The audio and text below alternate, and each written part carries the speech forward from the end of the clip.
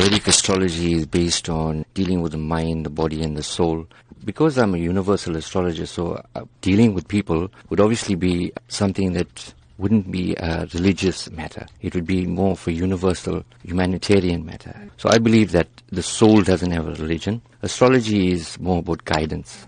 Now, tell us a bit more about your focus on children and how you plan to share with children, maybe coping mechanisms, as well as teaching them this particular skill. Why is your focus on children this time? Being qualified in India, I've actually brought in a lot of information from that part of the world, whereby I found that lots of influential businessmen, they actually rely on astrology on a large level. And I believe that the youth in South Africa are our future.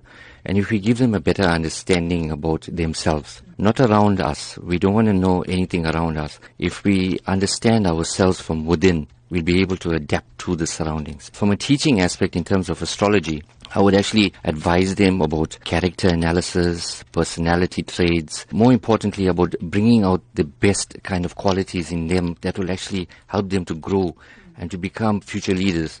Everybody has potential to become a leader, but some of us, based on our backgrounds, our family upbringings, we haven't been given that chance. If we have somebody that can motivate them, well, I believe that they'll be able to make a huge difference in terms of progress and prosperity. What do you say to those people who are of this opinion that you are just quacks? The basic understanding about astrology is that it is, but then also the same token has been given a different name altogether because there's so many frauds out there. People are doing this to enhance others based on monetary value. There you get a guy like me that's coming along, that's pure at heart, that has compassion for people, that actually has a genuine interest in uplifting people. Now I want to take astrology into a different level. Even with my calculations, it's basically all scientific. And if you know, my kind of a background would be obviously something that is on an engineering level. So I am very adept in terms of calculations. Why have you coupled Vedic astrology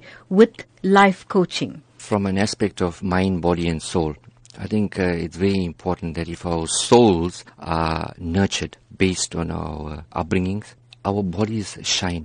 Then the mind automatically thinks. And in order to have the mind thinking and in the fast way that we are living at the moment, Vedic astrology and life coaching would obviously be something that I'll be adapting into a mind, body and soul aspect in terms of growing.